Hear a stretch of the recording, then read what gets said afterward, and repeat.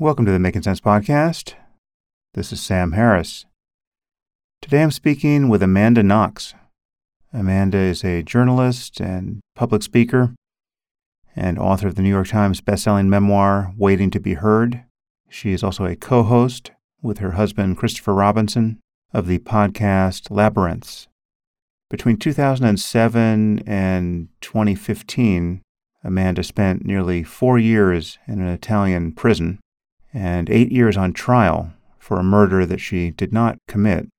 She has since become an advocate for criminal justice reform and media ethics, and she sits on the board of the Frederick Douglass Project for Justice. Anyway, it was great to speak to Amanda. As you'll hear, she's created a series for us on resilience over at Waking Up, and I just find her story both harrowing and fascinating by turns. It's very instructive of a larger sociological phenomenon which seems to rule our world at present. When she was at the epicenter of it, social media was just taking off, but now in the open waters of misinformation and reputational destruction in which we all now swim, Amanda really strikes me as one of the canaries in the coal mine that we didn't recognize at the time. And now I bring you Amanda Knox.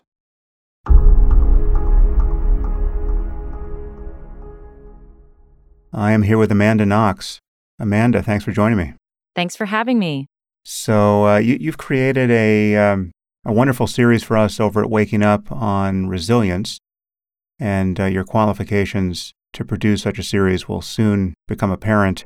We're not going to duplicate what you did there, and I'm sure we'll talk about resilience, but I just am pointing people over to Waking Up wherever they're hearing this because you've done something really wonderful for us there. Thank you. I think I can only imagine the boredom and fatigue that must attend your rehearsing all of the details of this really grotesque injustice in your past.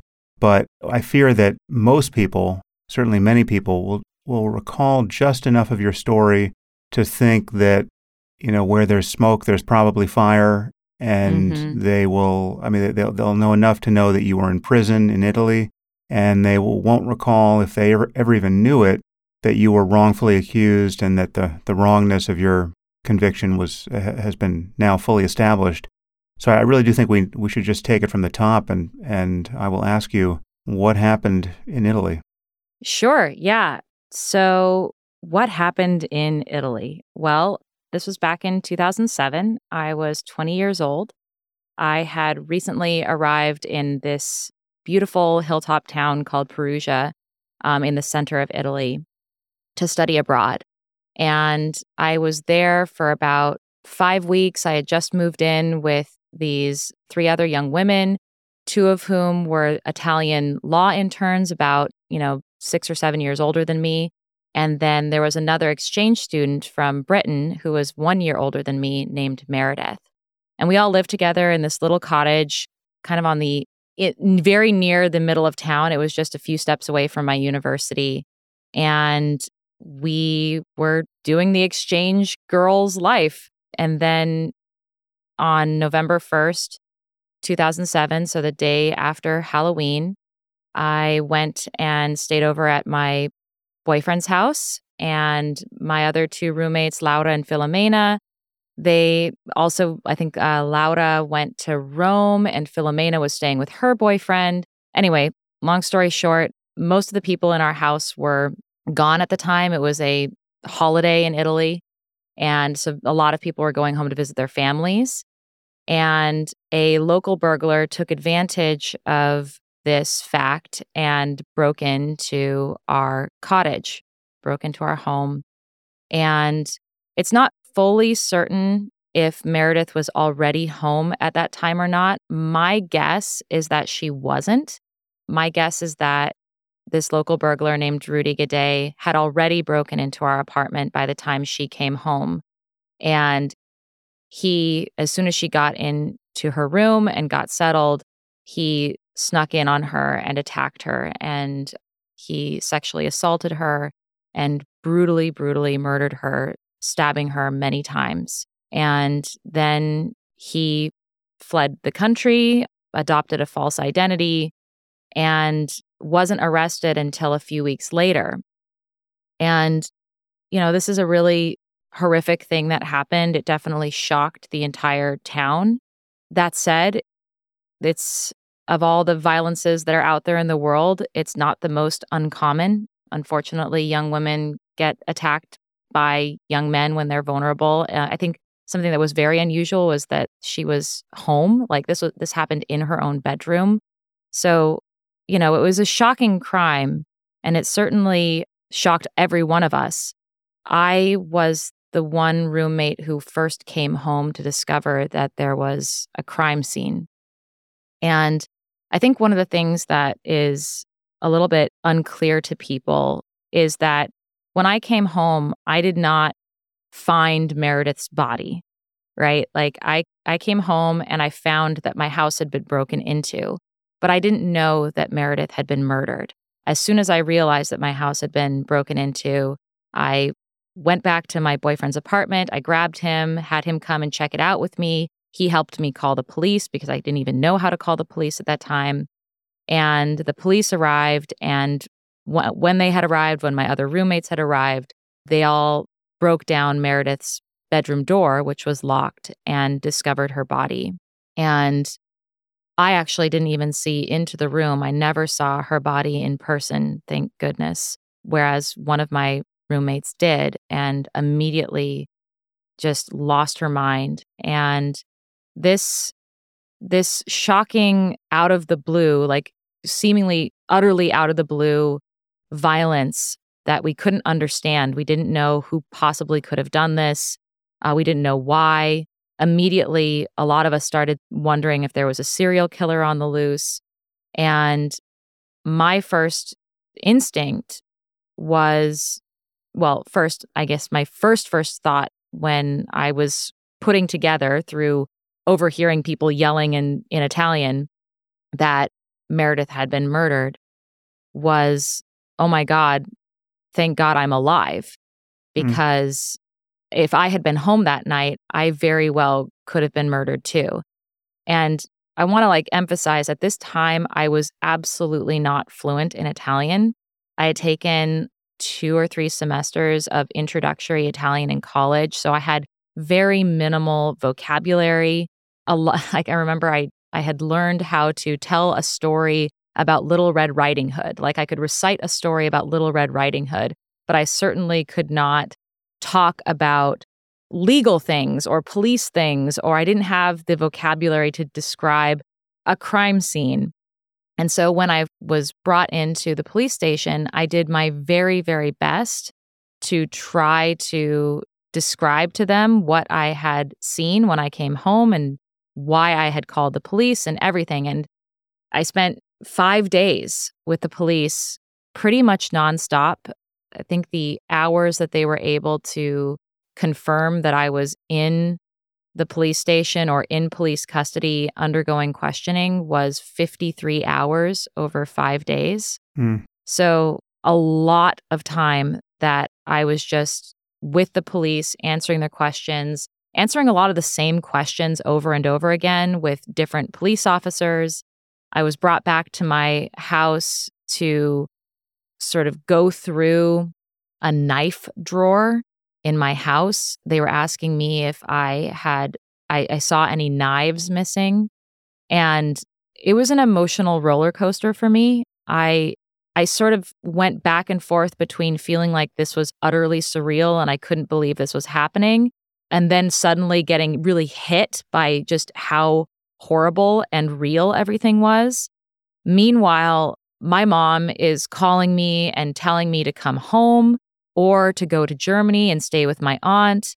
It was really unclear how safe I was, and I really put myself in the hands of the police at this time. They reassured me that I was not only safe with them, but that I was important to them. They emphasized this multiple times, that I was their most important witness because I was very close to Meredith. I lived with her. I was closer to her age. I was also an exchange student. And I was the one who came home and found the crime scene before anyone else was able to touch it.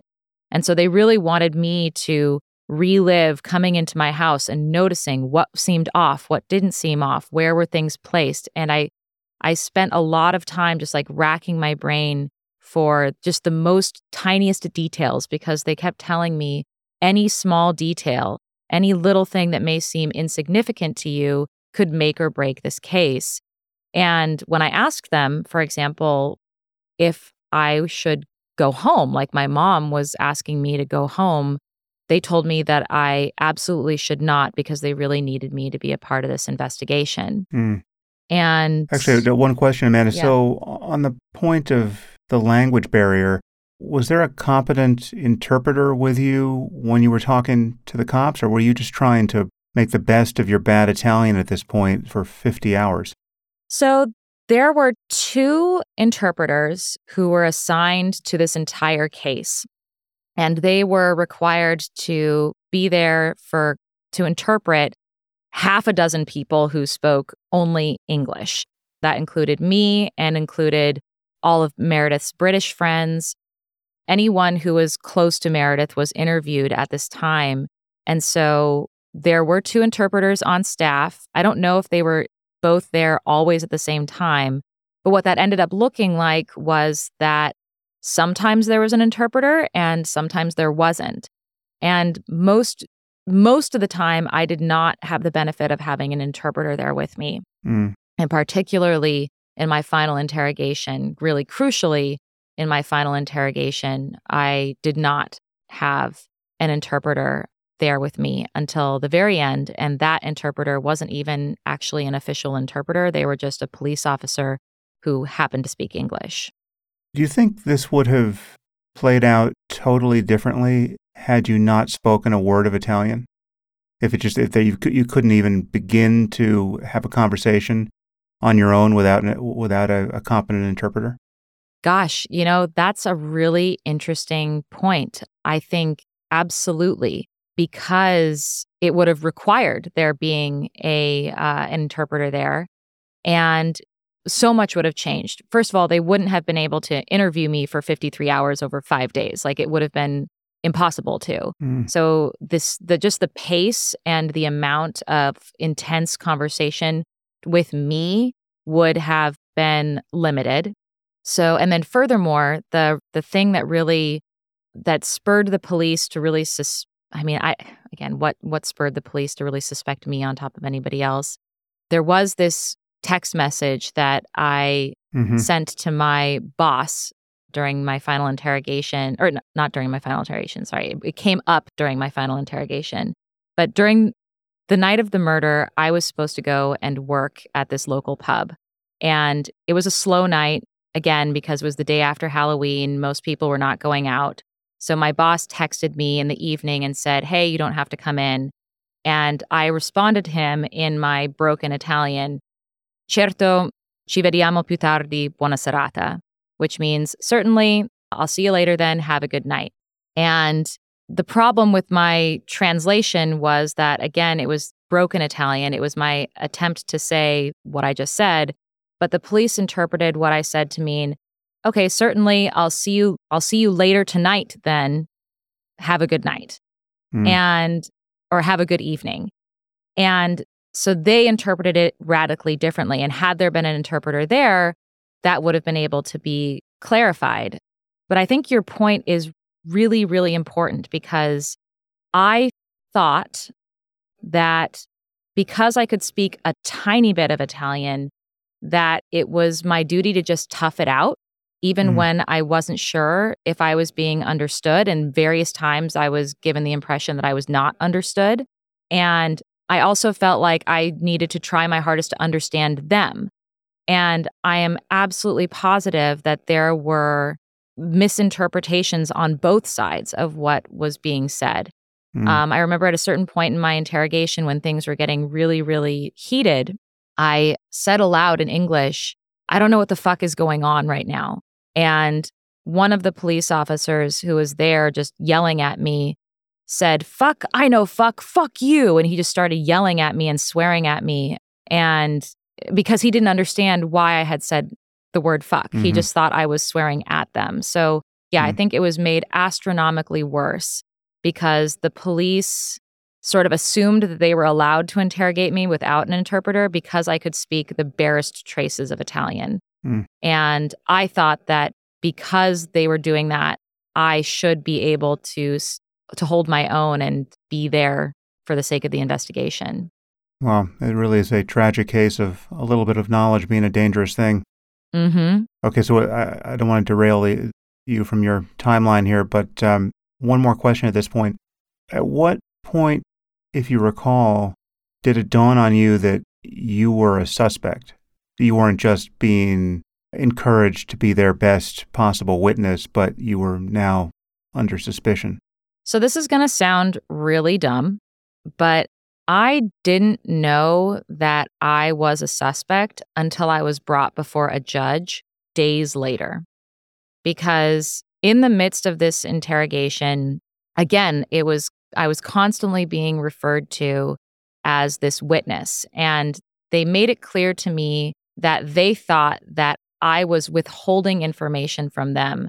And that, so I think I need to take a step back Sure. and just say I was brought in not because they wanted to question me, but actually because they wanted to question my boyfriend, Raffaele, with whom I was staying because my house had been turned into a crime scene. And so they called him in at like 10:30 at night. And because I was afraid to be alone anywhere, I accompanied him to the police station. And my plan was just to wait in the waiting room and do some homework while he answered a few questions for them. Well, while his interrogation was taking place, it was going longer than I thought it would. I didn't understand why it was taking so long.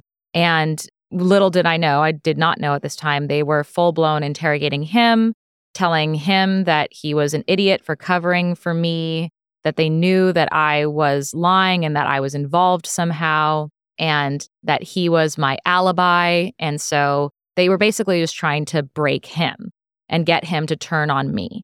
And then here I am sitting in the waiting room, and a cop approaches me, asks me what I'm doing here. I tell him I'm waiting for Raffaele to finish questioning. And he said, well, as long as you're here, you might as well answer some questions for me. And they set me up in an office that I'd been in and been questioned in for multiple times.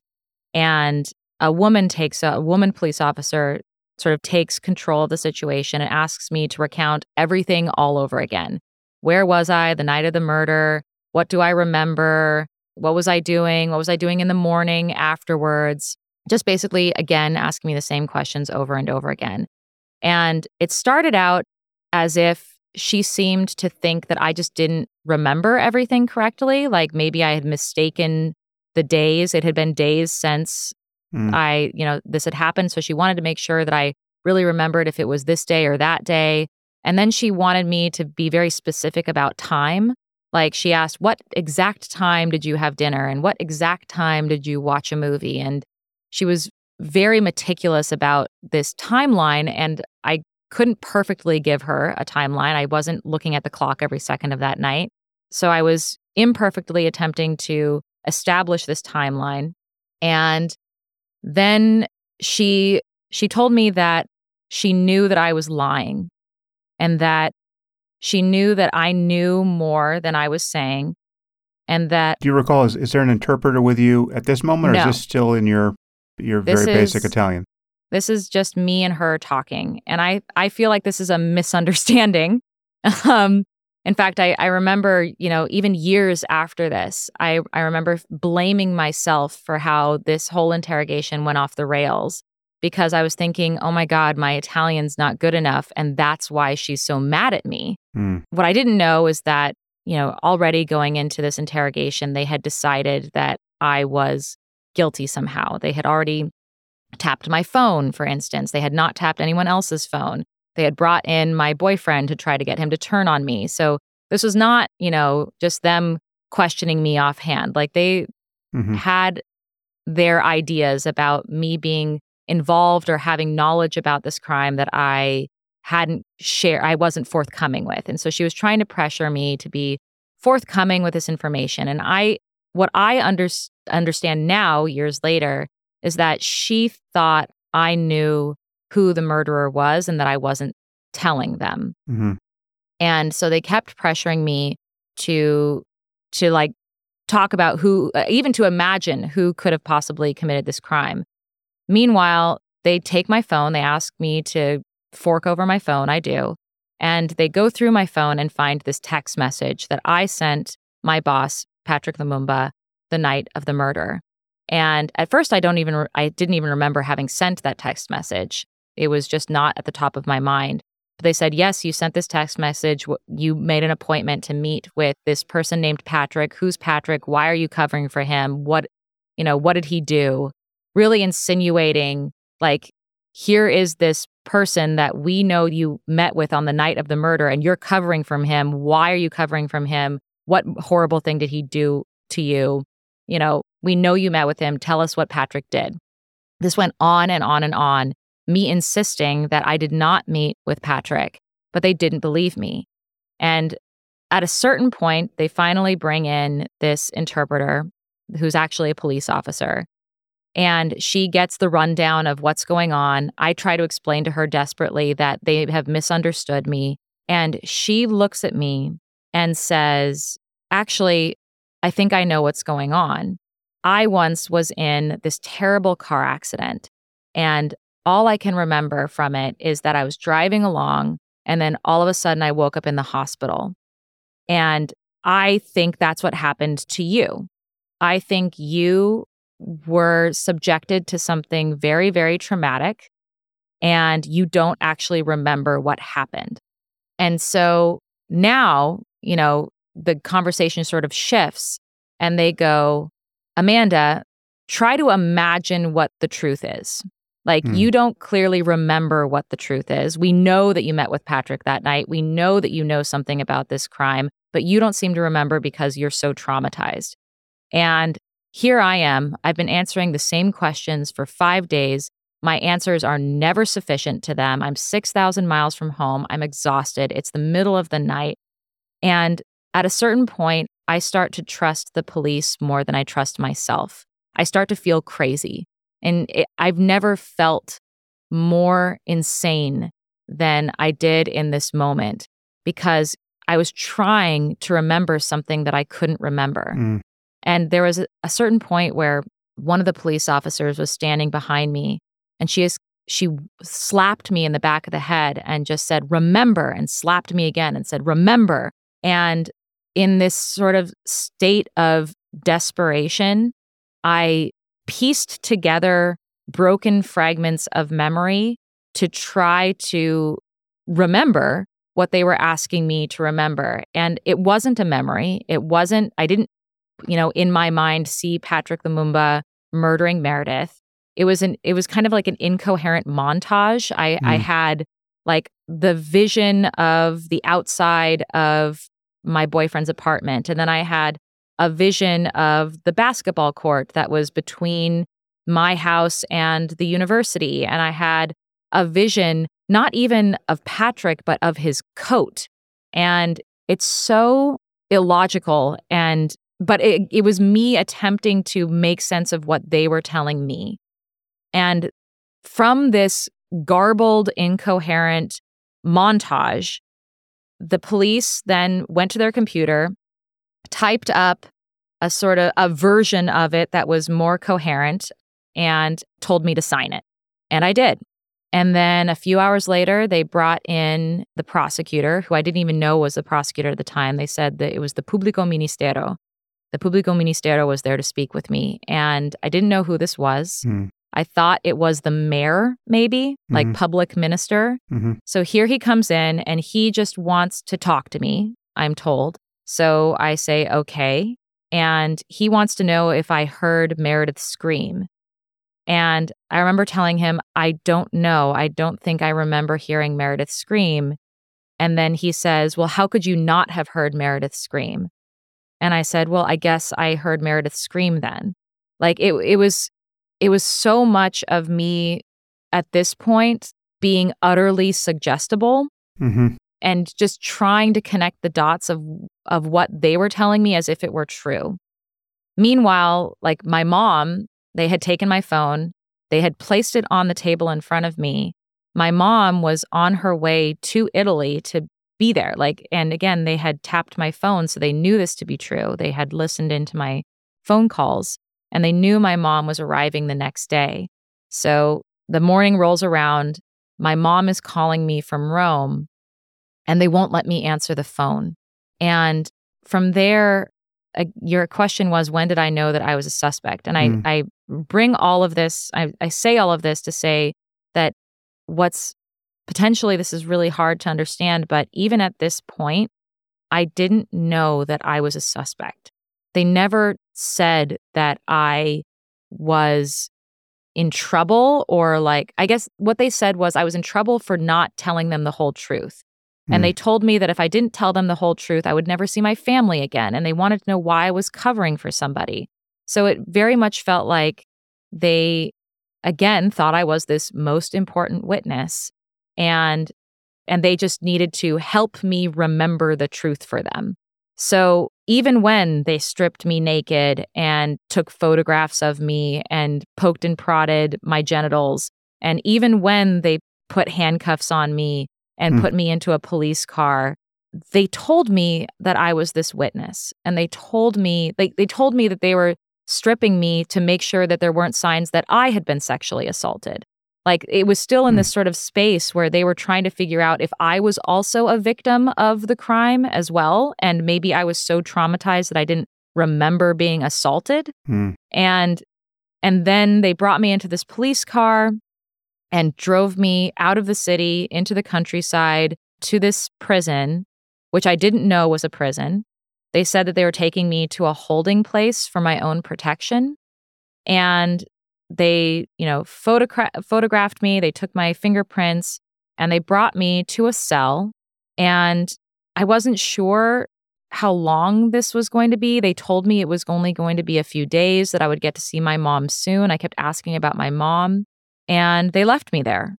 And then a day or two later, I was brought before a judge who finally said to me, "You are accused of murdering Meredith Kercher. How do you plea?" And that was the first that I learned what was actually going on. And that was the first time I even was introduced to my lawyers. I walked into a room where there was a judge, there were my lawyers, there was the prosecutor, the police officers, everyone was there. I have 2 seconds where my attorneys say, "We're your attorneys, we're in contact with your mother. Don't say anything," because I hadn't even had a chance to talk to them yet. And then I look to the judge. The judge tells me that I'm accused. How do I plea? And my jaw just drops. And I wanted to say that I'm innocent and this is all a big misunderstanding, but here are these attorneys that are in touch with my mom. They told me to not say anything, so I say I don't say anything. And then the hearing's over and I'm taken back to my prison cell. And it's only after that that I get a chance to speak to my attorneys or speak to my mom. And it was just this, from the get-go, this thing that was so much bigger than me. And it was not a few days. It was 1,428 days that I stayed in that prison because of a huge misunderstanding at the very beginning. Wow, that is such a Kafkaesque experience. It's interesting. So I've just watched the documentary on you on Netflix, which it obviously covers all of this ground, but much of what you just said is new to me, and it gives a much clearer picture of the proximate causes of what amounts into a false confession, right? So the false confessions are a thing, and they really are a disconcerting and hard to understand phenomenon. I'm sure there are many paths into producing a false confession, but the one you just described is one I've never really thought of, which was, you're basically, it has been framed for you that you are a witness and may yourself be a victim who is suffering some kind of a catastrophic failure of memory. And now that just the pressure is being put on you to free associate and think of anything that you can piece together to put you, back in the scene of the crime. And, add to that the language barrier, and the whatever was on that paper you signed. It's anyway, I mean, this is, I just watched a documentary on you last night. I didn't know any of that. So, well, now that I know better about false confessions and the psychology that is a part of false confessions, I didn't for a long time. And I spent years in prison just feeling utterly baffled myself because I didn't understand what had just happened to me. And I thought that there was something uniquely broken about me, that I had something was wrong with me, or I was a coward, or it's not like I was sitting there knowingly and willingly making stuff up just to appease the cops, right? Like I had internalized what they were telling me, and I was trying to genuinely make sense of what they were telling me. And I was scared. Like I was scared at the idea that something horrible had happened to me and that I had witnessed something horrible and couldn't remember it. And I was desperate at that point to know what was genuinely true. And I doubted my own sanity at that point. And, there were years that I felt completely alone and like no one would understand what I had been through. I didn't even. And then interestingly, and here's a person that you should, if you're curious about the psychology of all of this, you should interview this incredible guy named Saul Kassin. He's a professor who studies false confessions. And he also has talked about the various kinds of false confessions. And he reached out to me because, it's a big, clamorous case and one that involves a false confession. So he reached out. And the first thing he did was ask me if I could just recount every detail I could remember about my interrogation. He didn't prompt me with anything. He just said, just tell me what you can remember. And I wrote it all down. I sent him a letter. And it was only after I sent him a letter, like explaining everything that I could remember, that he sent me a copy of a paper that he had written called The Psychology of False Confessions. Does Innocence Put Innocence at Risk? And in it, he details exactly how certain police interrogation techniques break down a innocent person's sort of will and sense of agency and even sense of sanity in the interrogation room. And that includes things like isolating them and, it's in the middle of the night, not giving them food, not giving them water, all of these various factors. And then it breaks down how different people are broken. Some people are broken because the police suggests a mitigating factor and says, hey, if you just go along with this, we'll have your back and you'll only have like a year in jail, whatever. So they do it to sort of, they feel like the cops don't believe them. And so they think, I'm just going to say that I did it. And then the cops will be on my side and they'll show me some mercy. I'll say whatever they need me to say to get out of this situation. A lot of people sort of lose their sense of long-term consequences when they're being berated. And so they'll do and say anything just to get out of the immediate situation of stress. But then there's this other situation called an internalized false confession, where the person is made to genuinely believe that they must be, that what the police are telling them is true. And so very often this looks like, you blacked out, you don't remember, we know you're a good person, so we just need to unravel the truth for you, and you will confess to it, and it'll all be okay. And so that was the kind that I was subjected to. And yeah, so it's a fascinating thing. And of all of the criminal justice stuff that I get involved in now, the one that I'm most passionate about is false confessions and the things that we can do to, in the interrogation room, to make it not as possible. There's some really just common sense things that you can do, like record interrogations, like videotape them, record them, have some kind of a record so that people can later go back and say, oh, look at that. That person didn't have actual knowledge that only the killer would know. The police told him on hour 3 that the murder was committed with a rope. And so it's stuff like that ends up in a lot of cases being just a he said, she said situation in the courtroom, where the police say, well, only the killer would know that the person was murdered with a rope. And so he must have done it. And it's like, no, you actually just slipped that information to him without you even realizing that. Because it's not like these things happen because police officers are uniquely trying to go out of their way to get innocent people to lie and implicate themselves. It's because they have a bias. They think they have the person who committed the crime, or they think they know who is not being forthcoming with the truth. And so they do everything they possibly can to gaslight and convince this person to give them what they want to hear. And it just so happens that in a lot of cases, it's not the truth. And so my interrogation was not recorded. It was, which is astonishing to me because there are recordings of my phone calls. There are other recordings of me from just in the police station. Like I wasn't even being questioned. They were just listening in the room to me and my boyfriend talking. So they were obviously like surveilling me.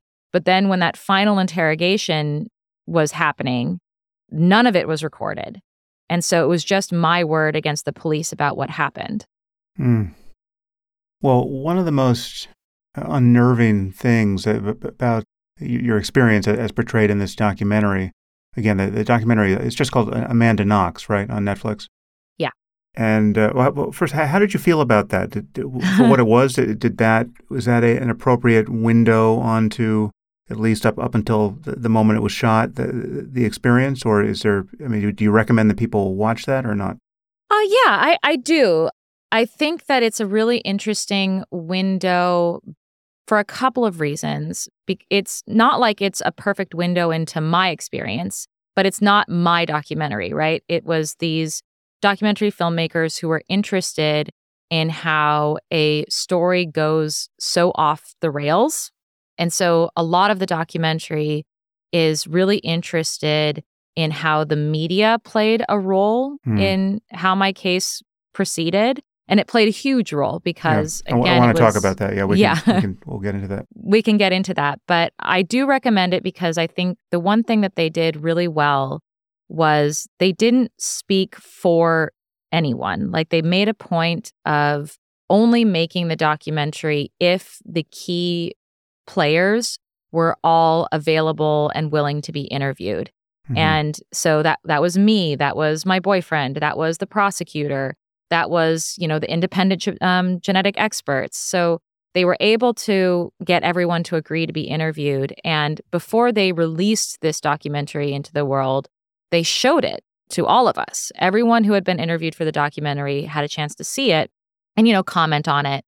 And I think what's really noteworthy and interesting is that every single one of us, or so I'm told, approved of the way that we were portrayed. Which is absolutely astounding when you watch the footage of the lead prosecutor. I mean, it's some of the most damning footage I have ever seen of just the misfiring of a human brain and and a person who had really complete control over your fate. I mean, it's just it was terrifying to watch a buffoon of this magnitude have control over somebody's life. I mean, I couldn't believe what I was hearing from the prosecutor. Yeah, I remember all throughout the first trial. I mean, I was in prison for over 2 years before I received a verdict because, I was arrested, and then there was 8 months of ongoing investigation, and then there were a few months before I had my first ever trial hearing. And then my trial lasted for a whole year. So it was a long time before I had what I thought was going to be closure over this whole train wreck of a situation. And that entire time, even when things were going horribly in the courtroom and horribly in the media, horrible things were being said about me, I knew it was all false. And so a part of me genuinely, well, no, not a part of me, all of me believed that I was going home. Like, it was just a matter of time before the adults in the room figured out what was going on. And it didn't matter what crazy things were being said about me in the media. And it didn't matter that, my prosecutor was in the courtroom, like making up what I was saying to Meredith while murdering her. Like he had this like vision of what I would have been saying to her while stabbing her to death. And he was like, Amanda was probably telling her, this is what you get for being such a stuck up prude. Like that kind of, like it was that level of just made up stuff.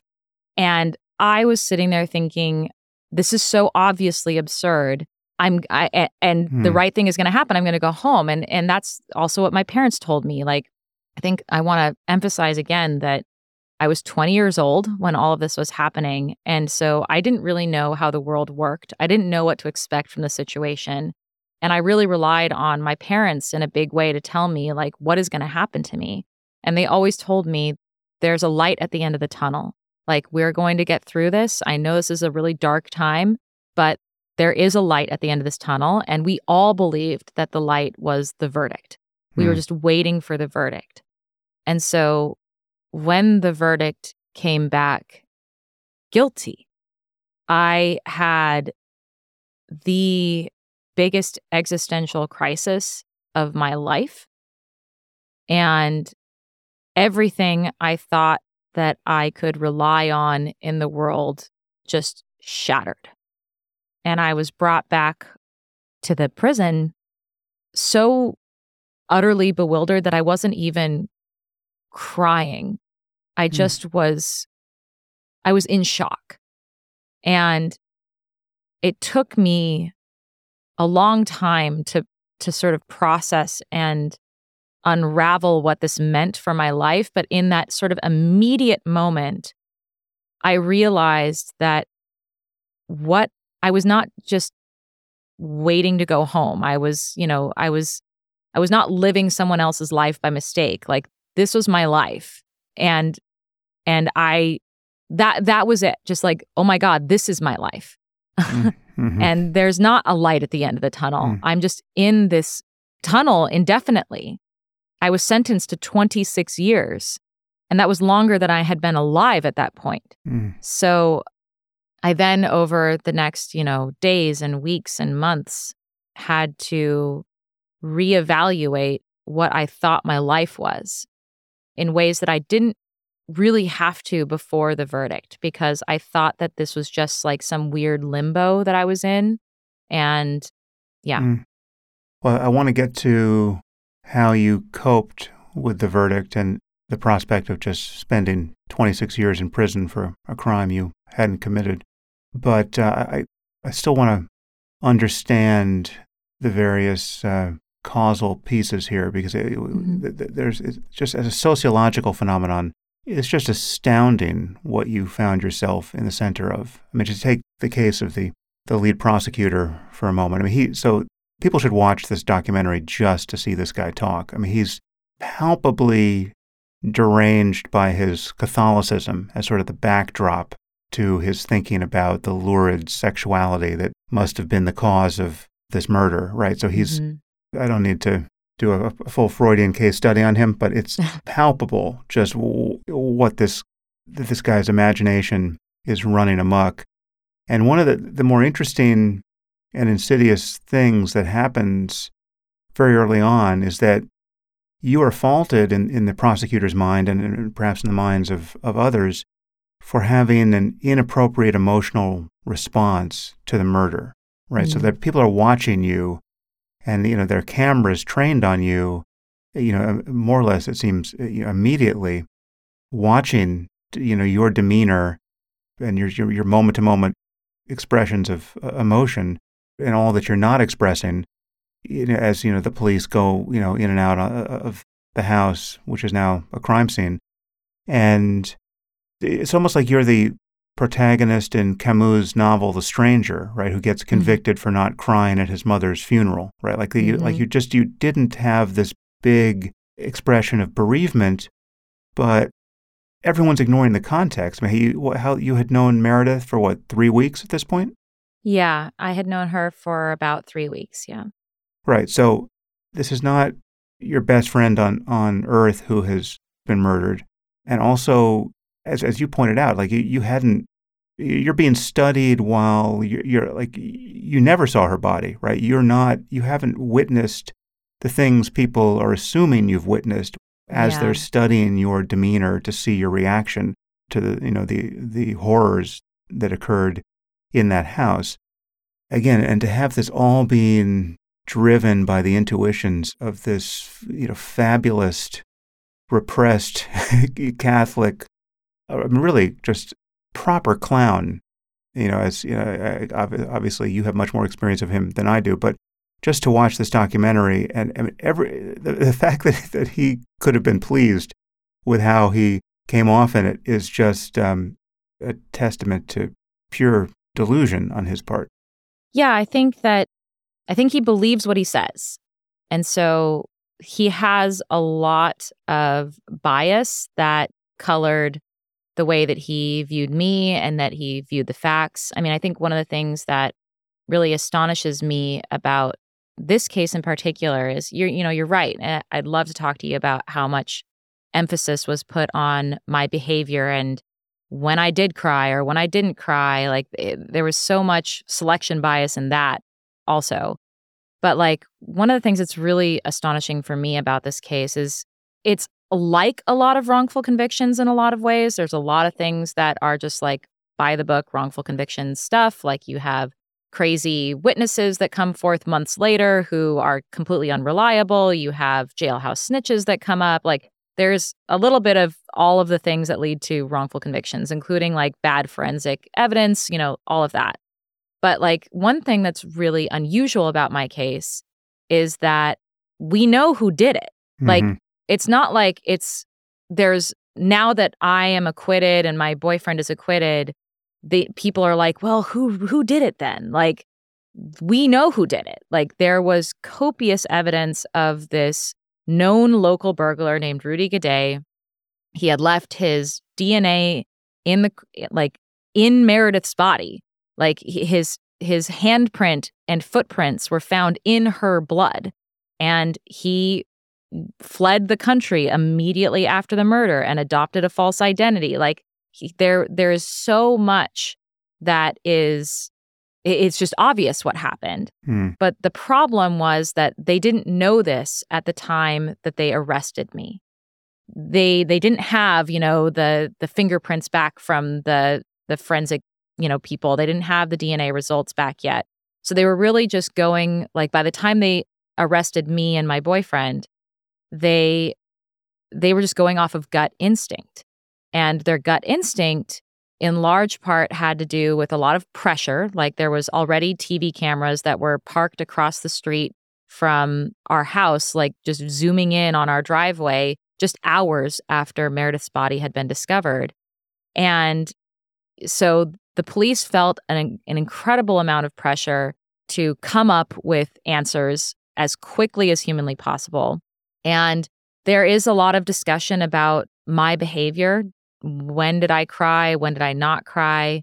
There are assumptions about what I understood or what I knew at various times. Like there's this famous scene of maybe the most viewed 2 seconds of my life are of me outside of my house in the, a few hours, like an hour or two after this crime scene was discovered. My boyfriend, Raffaele, is standing next to me, just sort of like holding me. It's cold, so he's sort of comforting me. He put his jacket around me and he looks me in the eyes and we kiss each other. And, it's not like we're making out. We just give each other some sort of kisses to comfort each other. And those 2 seconds of my life were then taken and put in the media on loop in slow motion, just like as if people could read into that moment and say, this is the moment we knew that she was guilty because here she is kissing her boyfriend and not crying.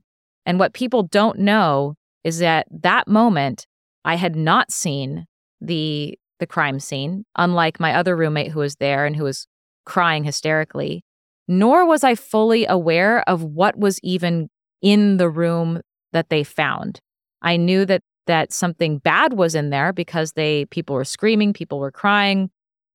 But I was hearing people yell and speak in very rapid Italian. And so I wasn't sure that Meredith was even killed. I knew that there was something in Meredith's room. I heard a foot. I heard the word for armoire. I heard the word blood. And so I was trying to piece together, is there like a severed foot in Meredith's room? Like, I have no idea what's going on. And I slowly pieced together with Raffaele's help that there's a body found in Meredith's room. It was covered by a blanket. It was near the armoire. And there was a foot sticking out from underneath the blanket. Oh my God, the blanket.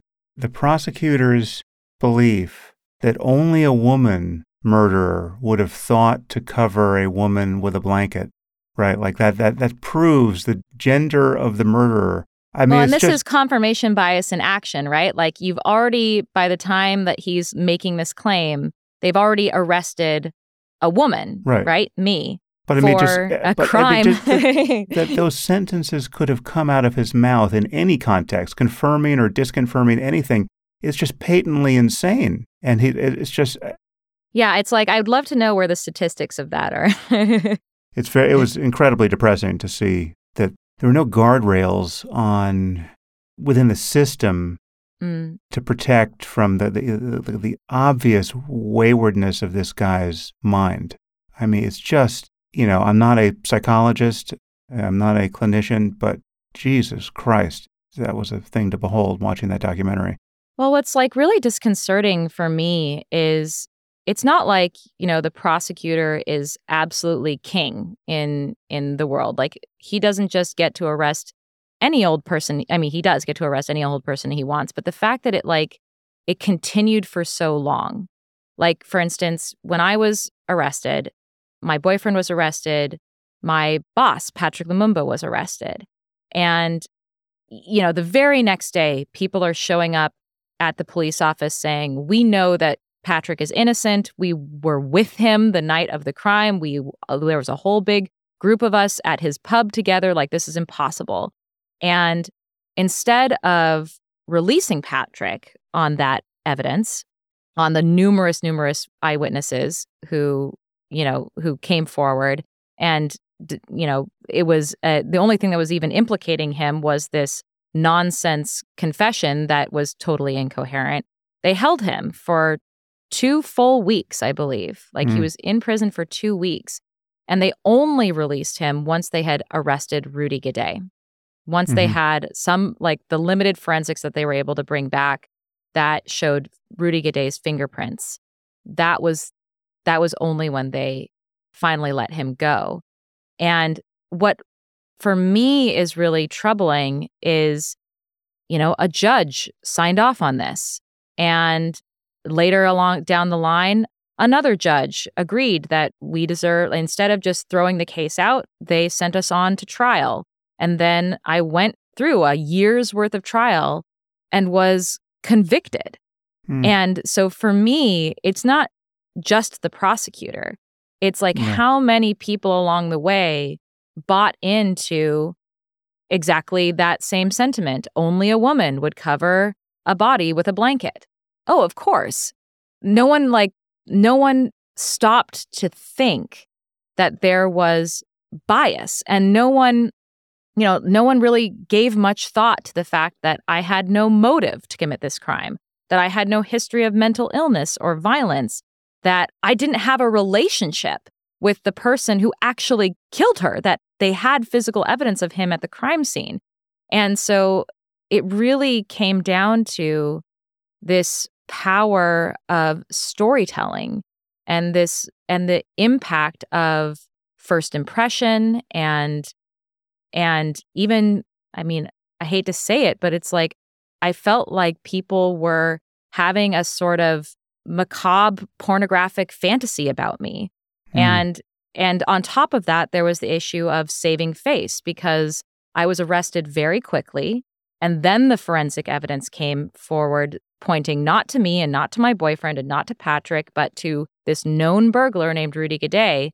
And instead of just halting the process there and saying, oh, we were wrong, we arrested the wrong people, let's put this, whole thing back on track, they just swapped Patrick out and put Rudy Gaudet in and orchestrated this theory about me having used my feminine wiles to convince these two men who had no relationship with each other to, out of the blue, just with no premeditation whatsoever, go to my house and rape my roommate for me and then hold her down so I could stab her to death.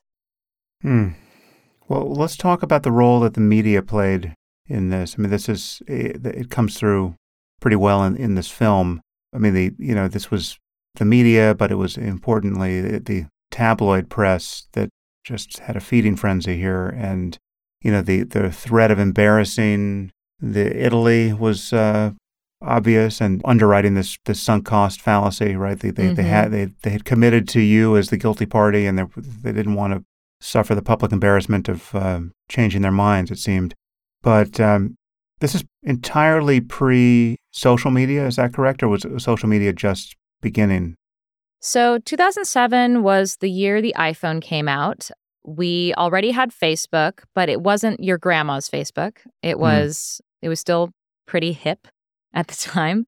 Although we were past MySpace at that point. I think we had all moved on from MySpace. So, and there was no Twitter. Twitter was 2009, right? Yes. So that came afterwards. I came home to Twitter and was astonished at the world and how it had changed.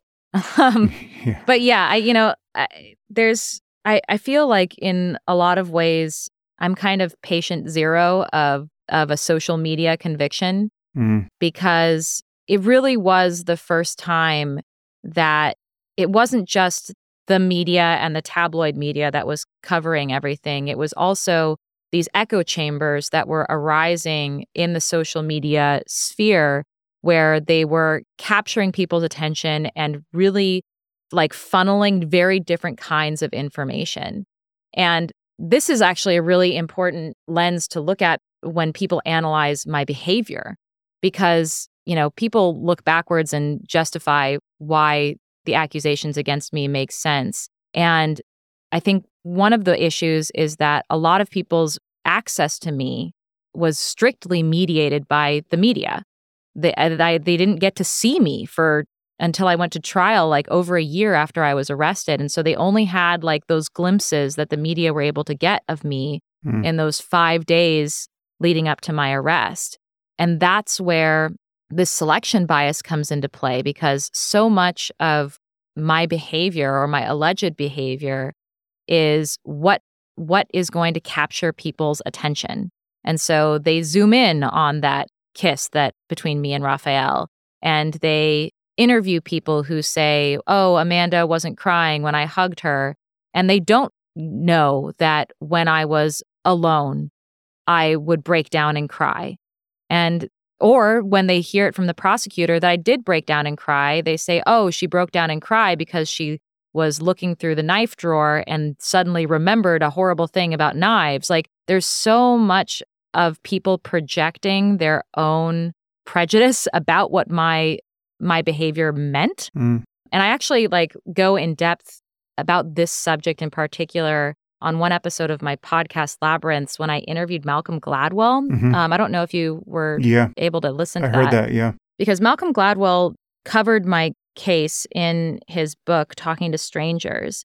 And I appreciated it in a big way because he, from the very beginning says Rudy Gaudet murdered Meredith Kercher. Like, the number of people in the media who just conveniently forget that, or like the headline is "Man who killed Amanda Knox's roommate released from prison." Like, everyone, so Meredith is completely forgotten in that headline. Then Rudy Gaudet is completely forgotten in that headline.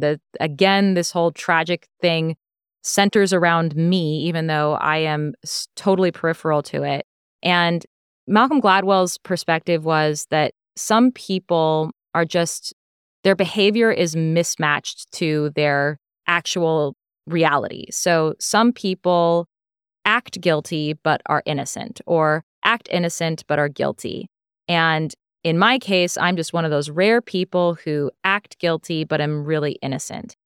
And that wigged me out because, again, that is him sort of putting the onus of what went wrong in the interpretation of all of the facts of this case on me, which was the whole problem from the beginning. Everyone was looking at me for answers that I did not have. And he missed the point of all the cognitive biases that shaped how my behavior was perceived, because the police were the ones who had the actual agency in this equation. They were the ones who were arresting people. They were the ones who were coming up with a theory of a crime. And then it was, the media who was there that was supposed to be this check and balance against this incredible power that the state has to arrest and imprison people. And instead of, exercising that power to hold people in power to account, they just piled on and were like, tell us more juicy details about what crazy things Amanda's doing next. And yeah, so I think that when you go back and retroactively justify your already predetermined conclusion, like Amanda Knox guilty, Amanda Knox crazy, you can find whatever you want in the footage to confirm what you already believe. And I think that's what was so scary about the case for me, was realizing that the truth didn't matter to people. Like it was, I was just this blank slate onto which people were projecting their own fantasies. And, it didn't matter that even the physics of the prosecution's theory was impossible. Like, they were suggesting that I was in this room being a part of this horrific fight to sexually assault and brutally murder my roommate. Like, she fought back. Like, she has defense wounds on her body. I'm taking part in this brutal crime, but I leave no single trace of myself at this crime scene. And when that is revealed, the prosecution says, well, she must have gone back to the crime scene and cleaned up all traces of herself. And this is just what they put forward. This is their explanation for why there's all this evidence of Rudy Guede's DNA, but none of me. And they say, well, Amanda must have gone in and cleaned up all her DNA and left all of Rudy Guede's DNA so that she could frame him for the crime. There's no sign of cleaning agents. There's no sign that this crime scene has been cleaned up. But that's just because they are finding a reason to continue to believe what they already believe. And what's so scary about this is I don't think this was some sort of like conscious thing that anyone was doing. I think that this was happening unconsciously. Or if we want to get into like the free will question, it was just the thought that came to them and they didn't have control over that thought. And they just pursued it despite the fact that, even during my first trial, people were beginning to question. They were told there was all this damning evidence. And when it all rolled out, some people weren't convinced. Others were. So it was tough. I want to return to what life was like for you after the verdict, if you want to talk about that at all. But I'm actually most interested in what life has been like since leaving prison and what you've had to confront. I mean, you're sort of, in some ways, you're in a new prison. I mean, it's quite a bit better than the old one, I can imagine, but you're still in the fairly surreal situation of being in a world where many people's primary association with you is that something awful happened, and again, probably where there's smoke, there's fire. It's just safe to assume. So, and there are many people who just frankly think you're guilty, and I think if nothing has changed since that documentary, Meredith's family are among those people. So I'm wondering what it's like to confront that kind of reputational lock-in where you're just seeing the evidence of people's unwillingness to change their mind no matter what the counter evidence. And again, in this case, the counter evidence is, despite the obvious incentives to the contrary, I guess it was the Supreme Court in Italy, fully exonerated you and detailed what a masterpiece of incompetence the investigation was. Yeah, that's a great question. That's It's what I call the now what question. Hmm. And it's complicated in part because I was released from prison in 2011, but I wasn't like fully exonerated yet. I had been acquitted, but in Italy, prosecutors are allowed to appeal verdicts as well. And so my acquittal was appealed. It was overturned. I was tried for the same crime again. I was And you didn't return to Italy for that trial, did you? No, I did not. So this all was happening in absentia. And I was convicted again. And I was sentenced to 28 and a half years. So they raised the sentence. And it wasn't until March of 2015, so 8 years after this whole ordeal began, that the Supreme Court ruled that I was innocent. They said there were stunning flaws in the investigation and that it had been biased from the beginning by all the media pressure. And so I returned to the world. I returned to the world in 2011 as the girl who was accused of murder. A lot of people just didn't know I existed until that moment. And so my legacy in the world was association with murder, and the anchoring bias that people had towards me was associating me with a horrific crime. And so now I'm alienated from other people in the world because, one, I have no idea if anyone in the world has had my experience. I certainly don't know anyone. And two, like, everyone I meet from now on is going to meet this doppelganger version of me that exists in their imagination. And I know that every single person that I encounter is going to have an idea of me that is going to be like a veil that is between me and them. And I have no idea what that idea of me looks like in their imagination. I don't know what media they've consumed. I have no idea. All I know is that people associate me with a horrific thing that I didn't do and for the worst experience of my life. And there's no escaping it. Like, I had this brief moment of thinking that I was going to get to go back to being an anonymous college student again.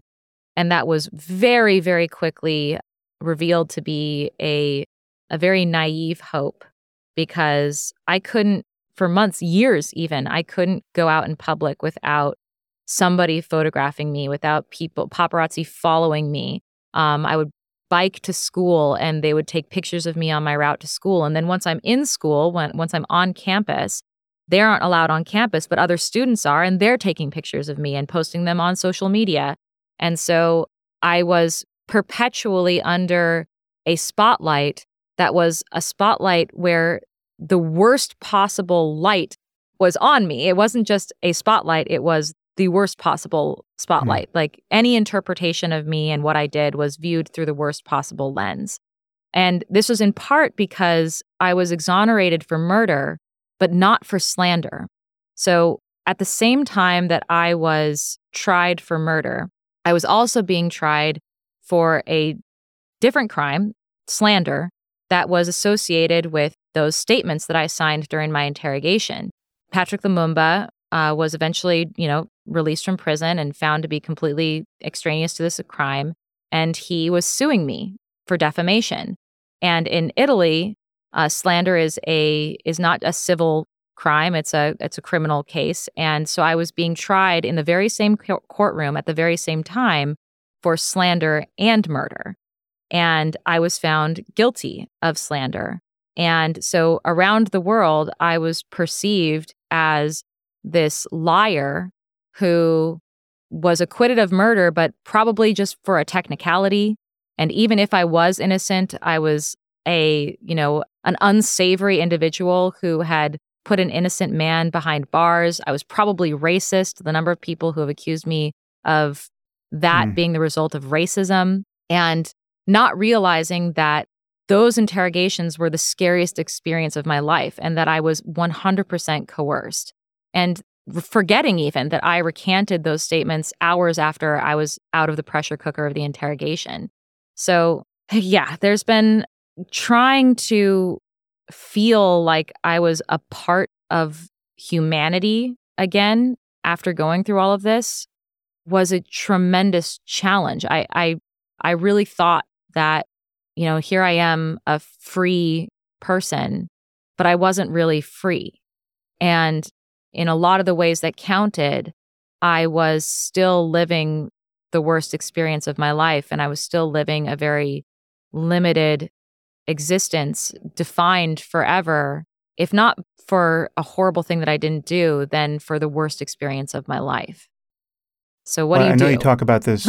I know you cover this somewhat in your series on resilience, but what has been useful for you in finding some equanimity with all of these forces and events and the thoughts of others that you cannot control, right? So I mean, you can take me back to prison, or it can be to the current moment in your encounters with social media. How have you found a balanced mind, given that there's so much you really can't directly influence that's aimed at you? Well, this is the part where I get to thank you, Sam, because you are really the reason why I meditate now.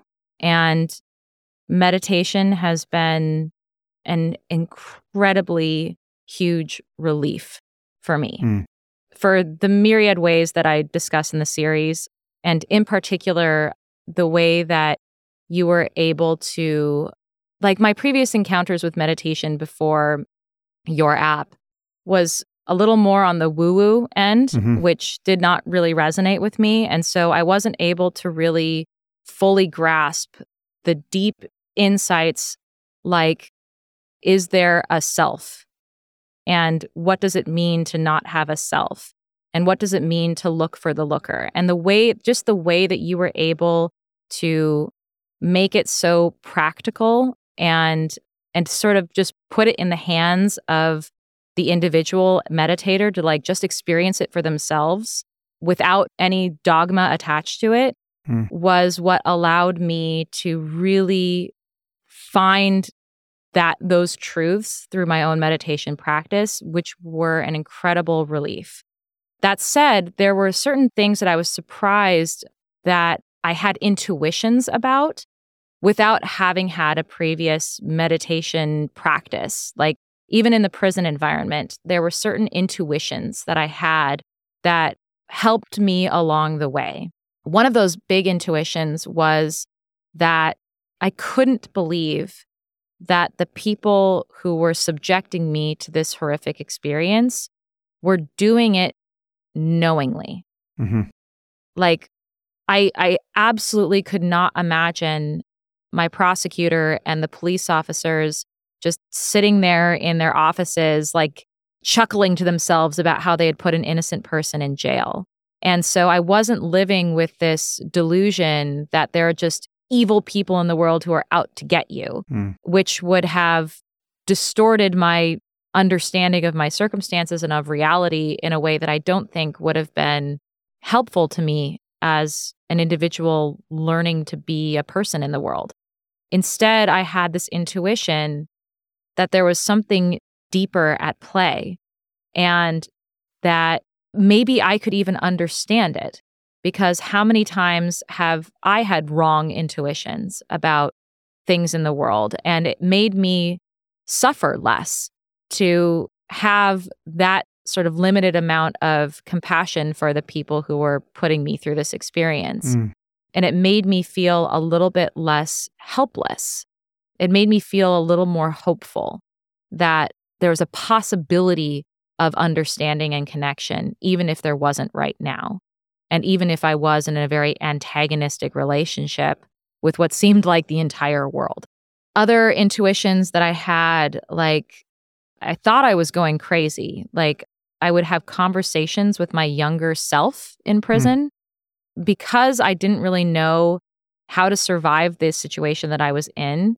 I instead, unconsciously or consciously, it's hard to say at this point, would sort of big sister myself through the experience by very vividly imagining a younger version of myself, about 12 years old, who would sit across from me on my bunk in my cell and just ask questions about what was happening. And it was a way for me to process what was happening to me, but it was also like practicing metta. Like I was wishing well upon this younger version of myself who didn't know that some horrible thing was about to happen to her. Like she just was completely it was almost like I was trying to prepare her for this horrible experience that she was going to go through. And that was the way that I was coaching myself through the experience in the moment. And that feels kind of meditative. So, but yeah, I mean, I've had intuitions that have led me on a path towards curiosity and compassion and pushing myself to have the courage to embrace those ideas and those intuitions against a backdrop of people who are telling me, this is all happening because Italy is corrupt and your prosecutor's evil. And I just felt like that wasn't true. Or, people who are telling me it's all my fault. Like there's a huge contingent of people who think that even if I am innocent, this whole thing went awry because of me. Like it's my fault that this bad thing happened to me. And for a while, I internalized that because when you're one lone voice against a million voices, you're probably the crazy one. But when I took a step back, and I've been fortunate enough to be able to do this as a free person, and looked back, I can look back and say, no, I was doing the very best I could in a very scary and uncertain situation that I was utterly unprepared for. And no, this was not my fault. And I feel at peace with that. So what do you make of people's commitment to maintaining their belief in your guilt? Because it's a kind of, I guess it might be some version of the sunk cost fallacy. There's a kind of motivated reasoning, but it's almost, this is obviously not unique to your case. We see this everywhere. And this is actually one of my favorite points that Nietzsche ever made was that, he said in some form, when you force people to change their opinion about you, they hold the effort it takes them very much against you. Right? So it's just a delightful little turn there where it's just, you can just see this. Like whenever you're arguing with somebody and they're really dug in with their cherished opinion on something, whatever it is, and you present counter evidence, you see this unwillingness, it's this attitude of just begrudging each increment of counter evidence. There's an attachment. It's like a very Buddhist mental framing here, that seems appropriate, which is that people are attached to the way they think things are, and you push on those attachments at your peril because you're creating cognitive dissonance for them, and it's just an unpleasant experience for them to look back at all the hours they spent dancing on your grave, say, for them to have to realize that they were part of some monstrous misperception and to feel to some degree culpable in that or tarnished by that. How do you think about, there's obviously all the anonymous trolls out there, but then there's Meredith's family. How do you think about the people who are maintaining an apparent conviction of your guilt even when so much is now known about what happened and didn't happen? Yeah. I actually feel for people because I think to realize that you were not only so wrong, but so wrong in such a harmful way is a devastating thing to realize. And it's something that it's totally human to want to rebel against at every point. Like the sunk cost isn't just that they were wrong, and that's embarrassing. The sunk cost is that they hurt someone in the process of being wrong. And so it's not just the misinformation, and it's not just the ego of wanting to be right. I think that people are afraid of what it means about them if they were this wrong. And it's much easier for them to believe that there's something wrong with me to have deserved the harm that I suffered. And so I think it goes to people identifying with their ideas. And when put on the spot, and even when having, like plain evidence put in front of them that what they believe is wrong, it feels to them like what you're saying is that they're a bad person. And that's why they can't grasp just the plain, hard, cold facts of it, because it's charged with emotional resonance and with a sense of it implicating them and their identity and who they imagine themselves to be as people. And this is what I think about when I think about my prosecutor. Like, I would not want to be my prosecutor. Like, for my legacy to be what it is. Yeah. And I completely understand why someone who is not yet fully ready to embrace with full self-awareness the reality of the situation would prefer the delusion and would protect the delusion at all costs. Yeah. It's what is the status of public opinion in Italy around this case now? Ooh. Well, it's interesting.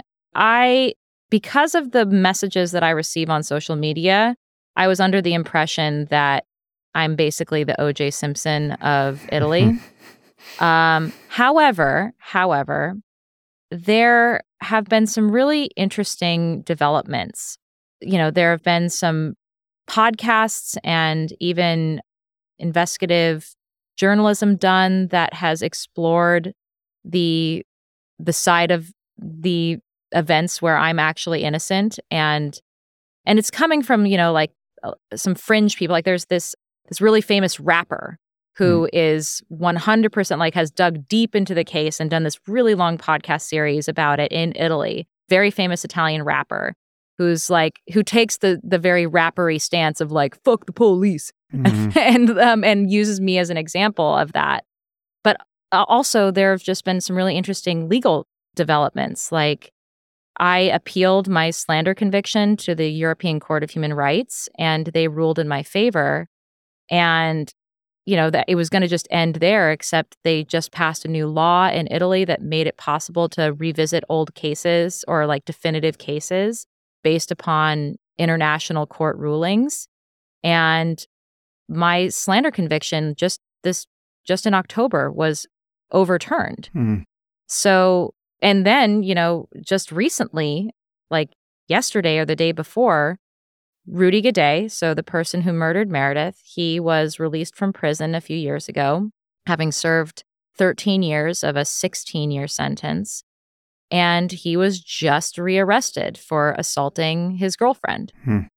And so it feels like in tiny little increments, there has been a coming to Jesus in Italy in these small ways.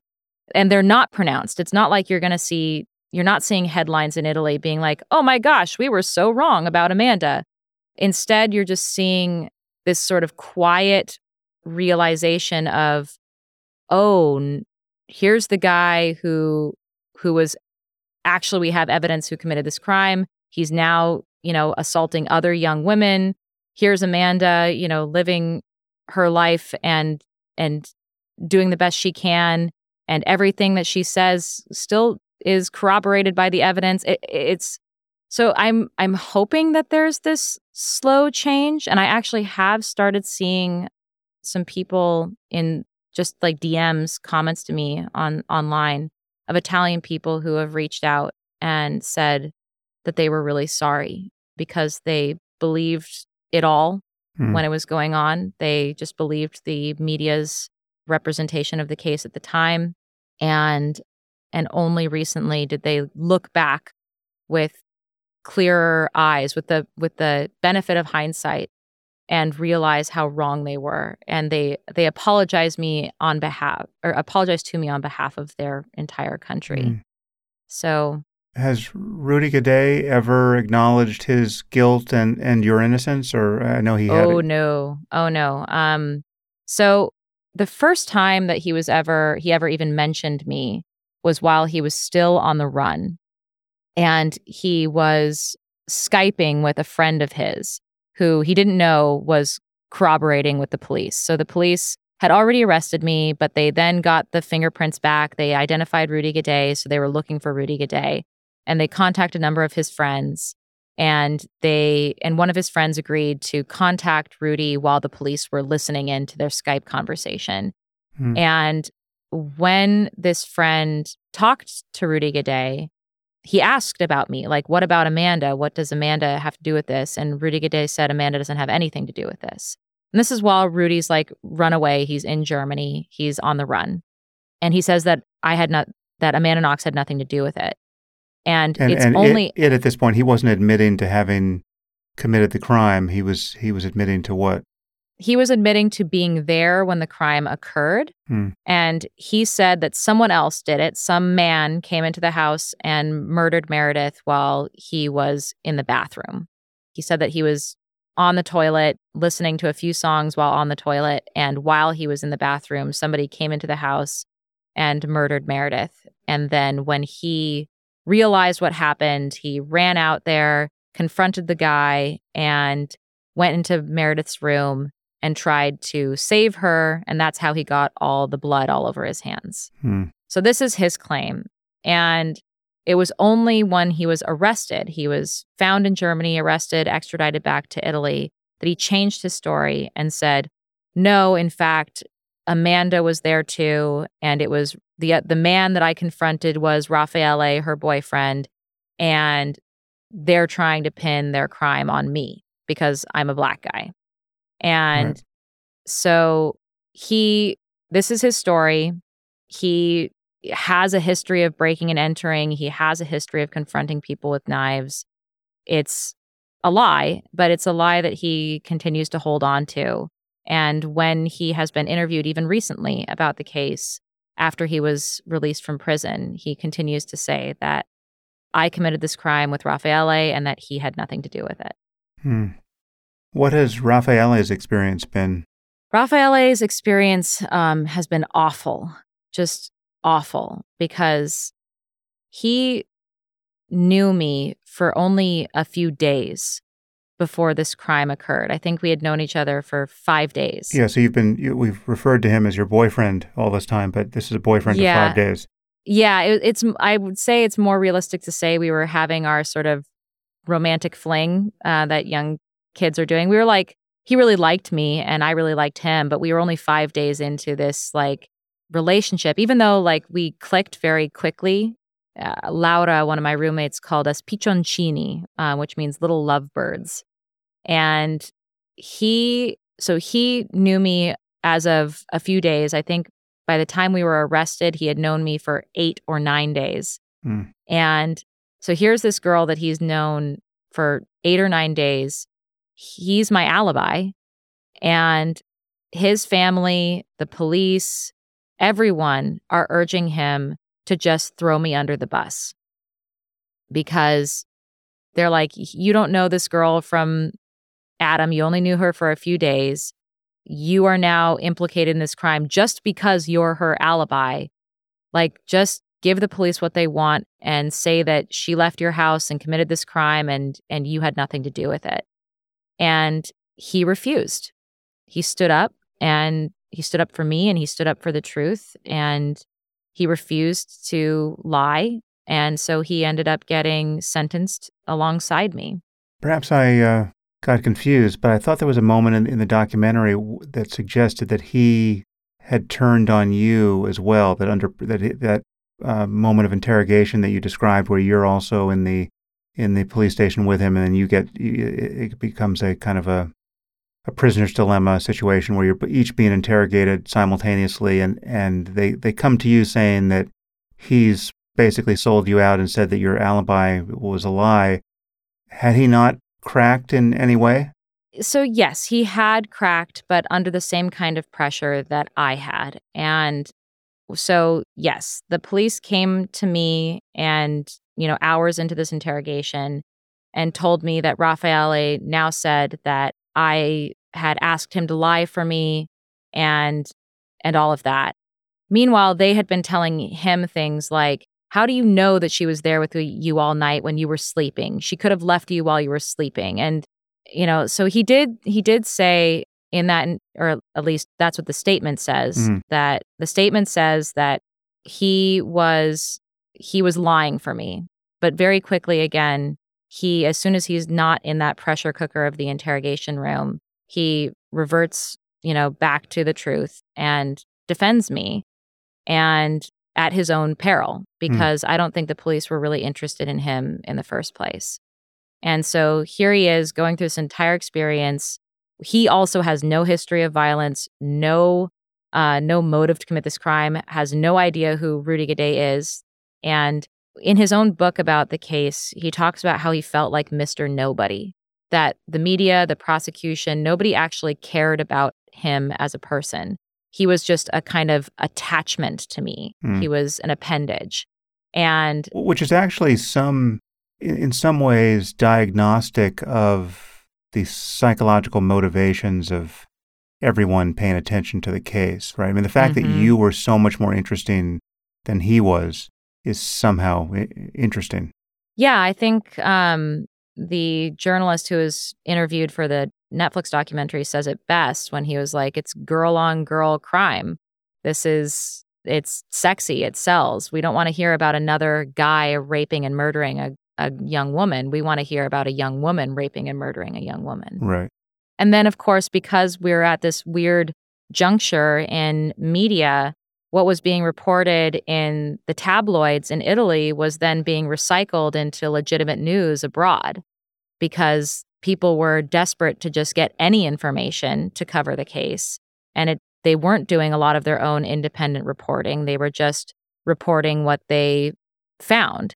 And the people on the ground were not necessarily being the most reliable or, and then you have to look at how this is all a part of the defunding of newsrooms that has been happening since the mid-2000s. Like, if they don't have the people to send to Italy to report on this case, well, they're just going to recycle what they see other people reporting on it. And so there was all this reporting, but it was all just echoes of each other, just, veiled copycats of what they were hearing from who knows what station in Italy.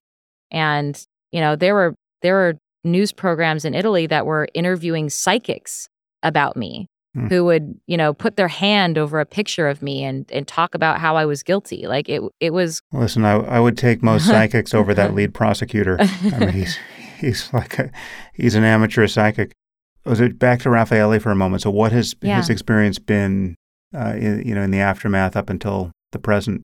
I mean, he's been in Italy this whole time, right? Yeah, this is his home country, right? And so in a lot of ways, he's been more entrenched in it than I have, because it's not like he doesn't have name recognition. Like, people recognize his face and recognize his name there, even if his name is not in the headlines as much as mine is. But is he like the minor O.J. Simpson of Italy? Yes. Yeah. And he's had horrible experiences, like he's been catfished by a reporter on Tinder. He's attempted over and over again to just go back to having a quiet, legitimate computer engineer job, and has consistently found difficulty finding work because people don't want to be associated with him. And it's just been this insane uphill battle where door after door after door has been closed in his face. And he still feels in a lot of ways like Mr. Nobody, because even in the aftermath of all of this happening, he doesn't feel like his innocence has been recognized. And I 100% feel for him. And he's still, I think he still feels more trapped than I do. When I've seen him, and I've gone back to Italy to see him, I couldn't help but feel here I am with a husband and 2 children at this point.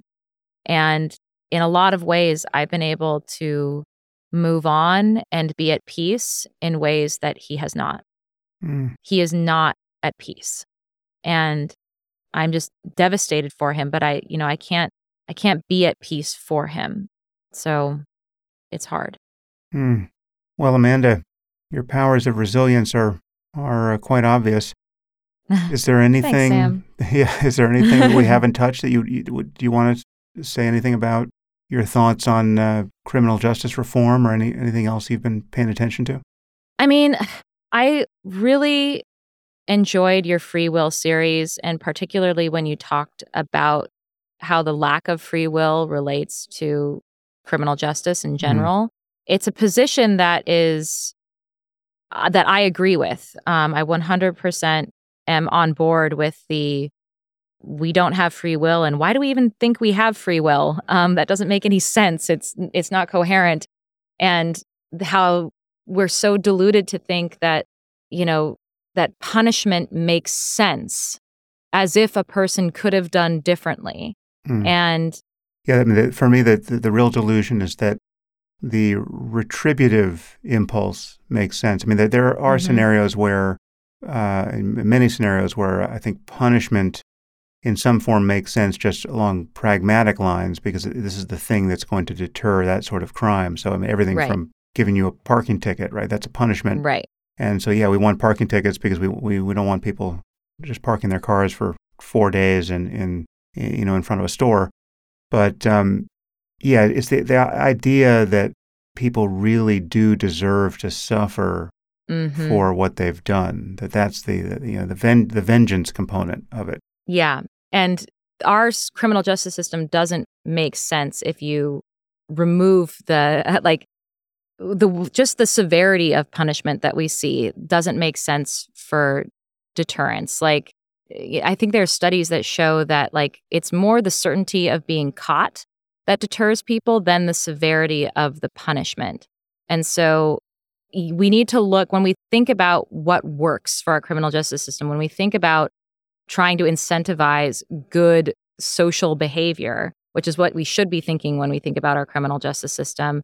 We need to look at what works. Hmm. And unfortunately, just huge sentences and death penalties don't work in a lot of ways. And they don't make sense and the only reason they're really justified and implemented is because people feel like they want to inflict suffering after suffering has been experienced. Hmm. And that's their idea of fairness. That's only fair in their mind. And for me, it doesn't make sense. Well, the one thing that Yeah. does make sense, it's interesting to be having this conversation in the aftermath of what we just talked about, because so you take someone like Rudy Gaudet, right? Like Hmm. I'm not especially sanguine about letting him out of prison after 16 years. I mean, for that sort of crime, unless you can tell yourself a story that he is so fundamentally changed in prison that he's no longer a risk to the public, I think a life sentence for murder in many cases makes sense because many of these people show every Hmm. aptitude for reoffending, right? And so, Yeah. yeah. Yeah. Yeah. No, definitely. In Rudy Gaday's sense, I think that makes sense. And I think that when it's the quarantine model. You have to be able to do some kind of competent psychological evaluation to assess what the risk factor of this person is. In other cases, there are people who made mistakes when they were 17 years old who are Mm, given life sentences. And when they're 33, they are truly no longer a threat to society. And at that point, we're only holding them in prison again because of that retributive reason. yeah. And so that's the unfortunate thing that I see is just suffering for the sake of suffering. But when I think about the people who harmed me, and that, includes Rudy Gaudet indirectly, what I care about is not their suffering, but my safety and the safety of other people Hmm. and their safety and the possibility of incentivizing, you know, their experience of the world where they can be well and not inflict pain on other people. I do not want, Rudy Gaudet to suffer. That's not what I want. I want to feel safe. And, I would never want to be Rudy Gaudet because I feel like he's someone who obviously is interacting in the world, like trying to get his needs met in the world in an incredibly brutal and ineffective way. And I feel bad for him.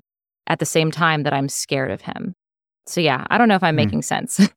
No. I mean, well, you're not making. I can tell you're not making sense to anyone who has not absorbed the argument against free will, right? So the people who are convinced that free will is a thing, and that people are the true authors of themselves, and that the buck really stops there with that conscious intention to do bad things, well, then they might be confused at this point in the conversation. But I've gone around that track so many times, and my argument is there for people to find both on my podcast and in Waking Up, that they can go do that.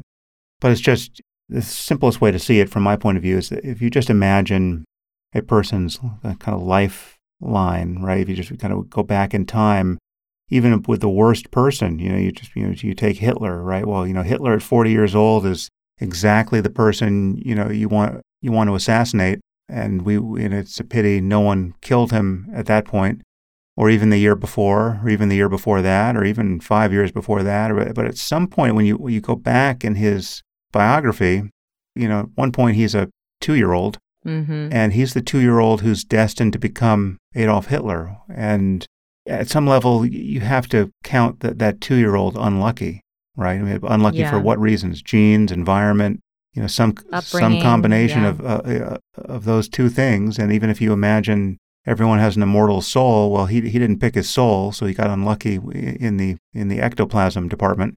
So there's just nothing that 2-year-old was in control over, and each increment of time moving forward gives only the illusion of control once you actually get down to the business of honestly tallying, all of the influences for every moment of thought and intention and behavior in a human brain and mind and life, right? It's just there's no one invented themselves. No one can pick the next thought that arises all by itself. You don't know what you are going to think next until the thought itself arises. So anyway, that's quite confounding to many people, but the crucial thing is that it doesn't leave us with the ethical and the judicial opinion that everyone is not guilty by reason of insanity, right? They just empty all the jails, and just there's nothing to do.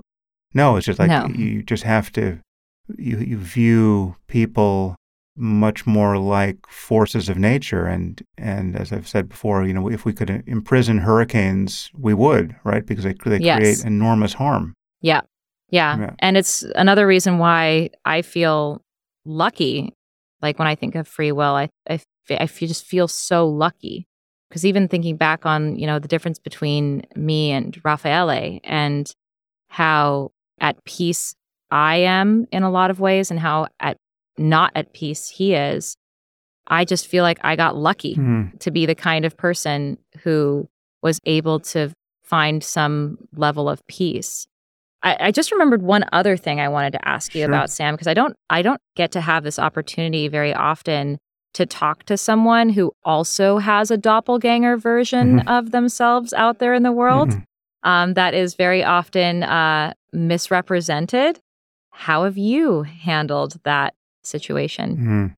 Well, I mean, I'm quite humbled to be talking to you about this, because my version of this problem is, I imagine, infinitesimally smaller than your own, and yet I think I have less compassion for my trolls and malefactors than you have just displayed in this conversation. It's certainly helpful for me to view them as sincere, but nonetheless kind of malfunctioning robots when that is in fact the case. I'm in many cases I'm confronted with evidence of insincerity, which bothers me. I mean, I feel like my moral outrage circuits are probably tuned up too high, because I view myself as having some kind of public-facing responsibility to deal with lots of these issues. So when I run into bad faith attacks and bad faith arguments, it drives me a little crazier than it needs to. I don't tend to take things personally in the way that I think some people suspect, right? Like, so if I'm outraged by something, it's not that I've internalized this attack against me. It's more just that I just find it, it's sort of what drives me crazy about Trump, right? It's like it's a phenomenon in the world that I just think is so dysfunctional and creating so much manifest harm to everyone. I mean, it's become almost impossible to talk about important things, and Mm-hmm. it's this layer, it's the contamination of sort of reputational attacks, and misinformation. We just have such a polluted information landscape, and it's the problem, at least in my view, is only growing worse, and social media really is the main vehicle of all of this toxicity. So, having stepped off of Twitter was just produced a sea change in my day-to-day experience. I mean, it's just I have not even 1% of the hassle I had in my life around any of these issues now that I've stepped off Twitter. But, stepping off Twitter was in some sense, just an admission that okay, that's this tool, which is in fact a tool in many ways. I mean, it's not that it's useless. It has its obvious uses. This tool is no longer available to me, right? I was like, I'm deciding to just step out of this arena because for me, it's become too annoying. As much as I could correct for the annoyance, the thing that I've said this before, so apologies to the audience if I'm boring them, if they've heard this for the 10th time, but it was obvious that it was a source of stress and toxicity for quite some time for me. But the thing that convinced me to just yank it from my life was that I think it was actually deluding me about other people. Like it was giving me a sense, even though I was kind of consciously trying to correct for it, it was giving me the sense that people are worse than they really are. They're more psychopaths than there are, and I just felt I was just meditating on an hourly basis on the awfulness of other people. And it was again, if it would be one thing to think that, all right, this is really accurate. I'm seeing into people's minds, and people are giving me their otherwise private thoughts, and they're exactly this awful. But I really do feel that the incentives of the platform were just making things quite a bit worse than they really are. I mean, it's kind of a funhouse mirror where you're just getting this grotesque distortion that everyone's collaborating and producing, but nonetheless, it's showing you a digital simulacrum of the public square that is distorted in all kinds of ways toward the worst in us. So I, no longer looking into that mirror on it, really ever. I mean, occasionally I look at Twitter or some other social media platform just as a news feed, just to see something happening in real time. But even that, I mean, I go for days and weeks without doing that. I mean, that's just it's so it's not part of my news diet even anymore.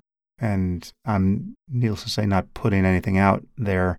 It's really quite humbling to discover what a big change awaited me after getting off Twitter, which is a testament to just how unaware I was that it had defined my view of the world and my view of myself in the world to some degree for years. Like I felt like I was living with a sense of digital reputation that in some sense is true. I mean, it's still there. I mean, I'm told by people that I'm occasionally trending on Twitter even now, but none of it matters to me. I mean, like it has no contact with my consciousness.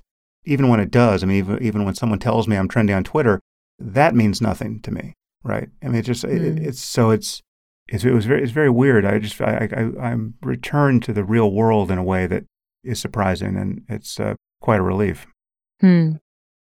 Yeah, I feel that. I try to stay off social media as much as possible, though it is also the same place where it's been a conduit to kind people, like people who have, like I said before, have gone out of their way to reach out and say, oh my God, I was wrong about you, and I'm so sorry I treated you like a monster or as like entertainment. So there's that. But like, even if you're not on social media, there's still a version of you that exists in people's minds. Oh, yeah. Yeah. And that's, so whether or not you participate is not necessarily relevant to you just being a thing, an idea of a person in someone's mind. And it sounds like it doesn't bother you that there are just weird avatars of you that live in other people's minds. And I think that's interesting because for me, I also tend to feel like a lot of the love and the hate that is projected at the idea of me doesn't really have to do with me. And so I wonder if that's something you relate to. Yeah, well, it clearly doesn't in most cases for me because it's so mistargeted. I mean, the people who really hate me for my views almost invariably don't understand my views, right? Like they've been misled by a clip or a meme or something. And so, I have people out there who hate me because they think I want to execute a nuclear first strike on the Muslim world, right? And there are people, otherwise professional journalists or people who are imagined to be professional journalists who have been going around for 20 years saying that that's what I said in my first book. And so, I've been dealing, that was, before social media, that came out in 2004, I guess but it was before social media was really doing much of anything. It was certainly before I had any knowledge of it. So I was dealing with the misinformation problem, even just in a journalistic context, the moment I published anything. But yeah, it's just at a certain point you recognize that all you can do is try to ensure that you've clearly represented your views somewhere. And in my case, I've repeated those views up to the limits of boredom, my own and any possible audiences, on at least a dozen topics that have been deemed controversial. And then you just have to assume that anyone who really wants to understand whether you're worth hating will do the work to actually encounter your views as you've put them out there. And then you just have to recognize you just don't have control, right? I mean, you just can't control it. The thing that would be more interesting to confront is, which occasionally happens, is a really cutting criticism, even bordering on hatred, that is valid, right? Like that you recognize that, oh, okay, that person actually sees something about me that I don't like, right? And I get why they have written me off as a moron or as or as evil or as or whatever. It's like this thing is. I wish I wasn't like that, right? So that would be interesting. I can't say I've had that experience much. I mean, I've had glimmers of it where somebody will point out. Certainly, if anyone points out a mistake I've made, I feel that's useful, and if it's ever embarrassing, I'm still certainly grateful for it and want to correct all those, given a place where that's possible.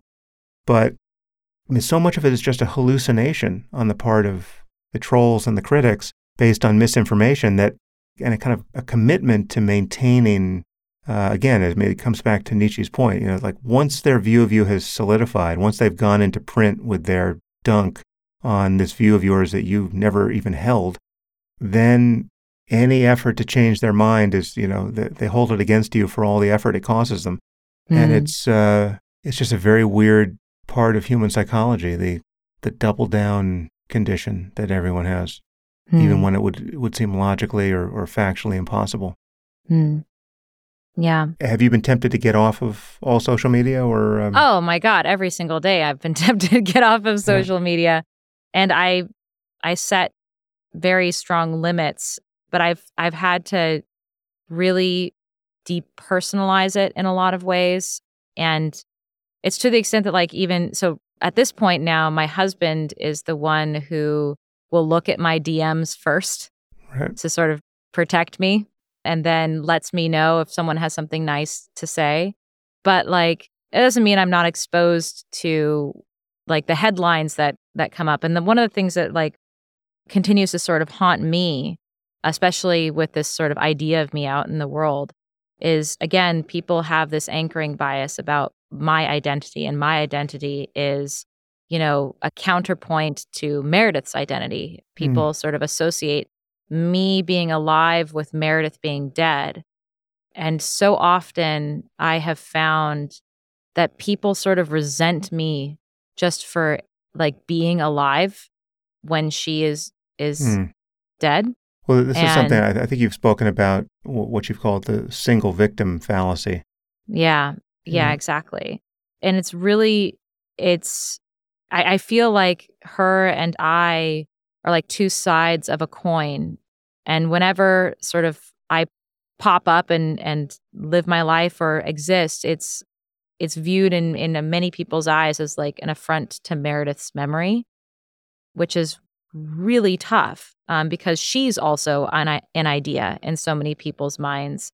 And Mm. in some ways, I, not by choice, I also feel responsible for her image in the world merely because my name keeps getting associated with her death.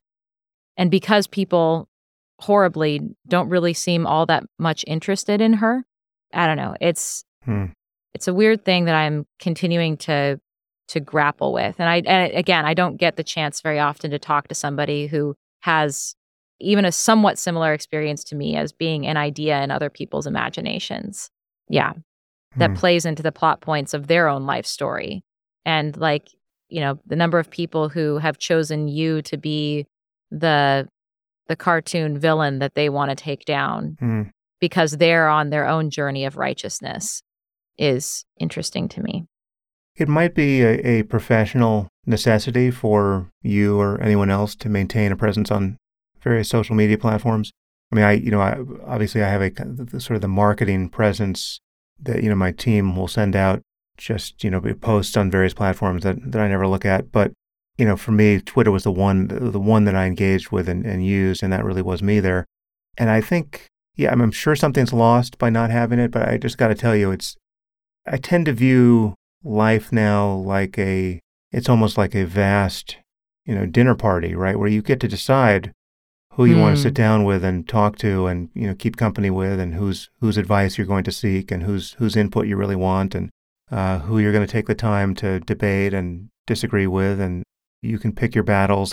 And when you look at what the experience is like for someone like me, and I can only imagine someone like you on a platform like X, and you're looking at just random people who decide to tell you what they pretend to think about you on a moment by moment basis. For me, I just step back and think, why would I want to do this? Like what? Like these people are. Why would I invite this person, this anonymous person, to the dinner party that I get to? This is. It's Friday, right? I'm not going to get this Friday back, right? So how much time am I going to spend contemplating this person's opinion of me, before I then go hang out with my kids or my wife or friends? Or it's just because it has seemed like a professional necessity for so many people, and because it, again, you do get these dopaminergic moments of goodness where you just like it's exactly what you would hope it would be. You get connected with a person who you're a fan of, say. Mm-hmm. So it has its utility, but so much of it is just this insane encounter with people who are deciding to be at their worst, again, because all the variables are tuned so as to incentivize them to be their worst. They're performing in front of their crowd at you and hoping to win points for it. And nothing is really at stake in many cases for them because they're living under a pseudonym, or it's just corrupting of so much, both in public and in private, that I don't know. I just, I'm not urging you to delete your X account, but it's, I got to say, it really is quite amazing to just not have that in one's life. It's somewhat analogous to like if there were a protest in front of your house right now, if you had a mob of people, like if every time you opened your front door, there were, 400 people out there ready to tell you that you're the scum of the earth. And then you got a few people out there who say, yay, Amanda, we love you, right? But still, there's always someone out there who's just going to say you're scum. If you could wave a magic wand and have all those people forget where you live, right, so that you could just walk out your front door and have a nice empty street, why wouldn't you do that, right? And so that's essentially what happened when I got off Twitter. Yeah, no, I mean, it sounds like utter relief and something that I hope one day that I can aspire to. I think the big issue for me is that I still feel very, very deeply stuck in the reputational hole. Like I sort of emerged into the world as girl accused of murder, and I thought I could like go about my life and not care about that and not have it impact me, but like live the life of an anonymous person, but I was not really given that opportunity. And so instead, like I looked at social media as an opportunity to be one person who was representing me in a sea of people who were already representing me and having an actual impact on my life and my career and what I was able to do and how I was able to move through the world.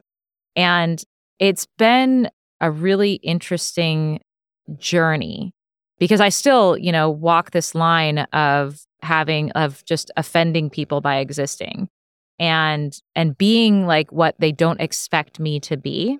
Like, I can't tell you the number of people who just seem kind of mad that I don't live up to their expectations of who I am.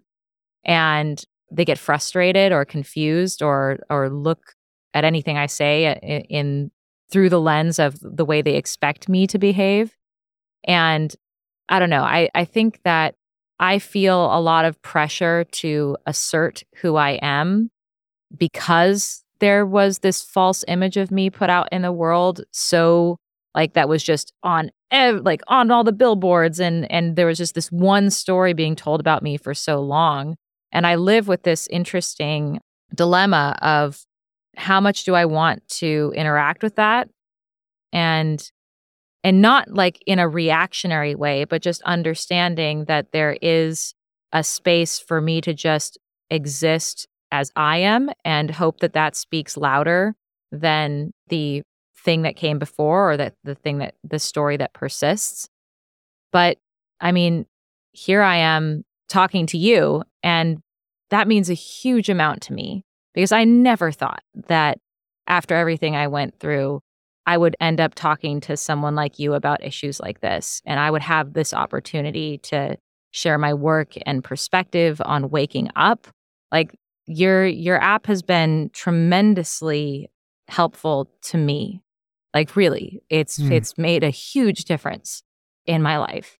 And I really, really appreciate you giving me the opportunity to just be who I am and not an idea of a person just right now. So thank you. Nice. Well, the honor is mine. It's really, it's great to have you as a collaborator over at Waking Up and to be talking to you here. And I am just, I'm happy to be on Team Amanda. No.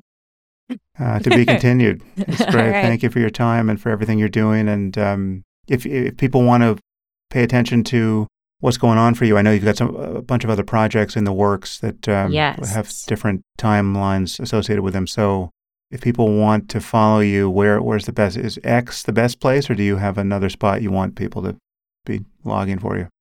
People can send me just direct messages through the contact form on my website, knoxrobinson.com. But if you want to follow me on social media, I'm on X at Amanda Knox and on Instagram at Amama Knox. And that's a great way to keep up with what I'm doing. And yeah, I have a lot of stuff that's really exciting that's in the works. And if you haven't listened to the Waking Up Resilience series, I recommend it. It's in our life section, yes. Thanks again, Amanda. Thank you, Sam.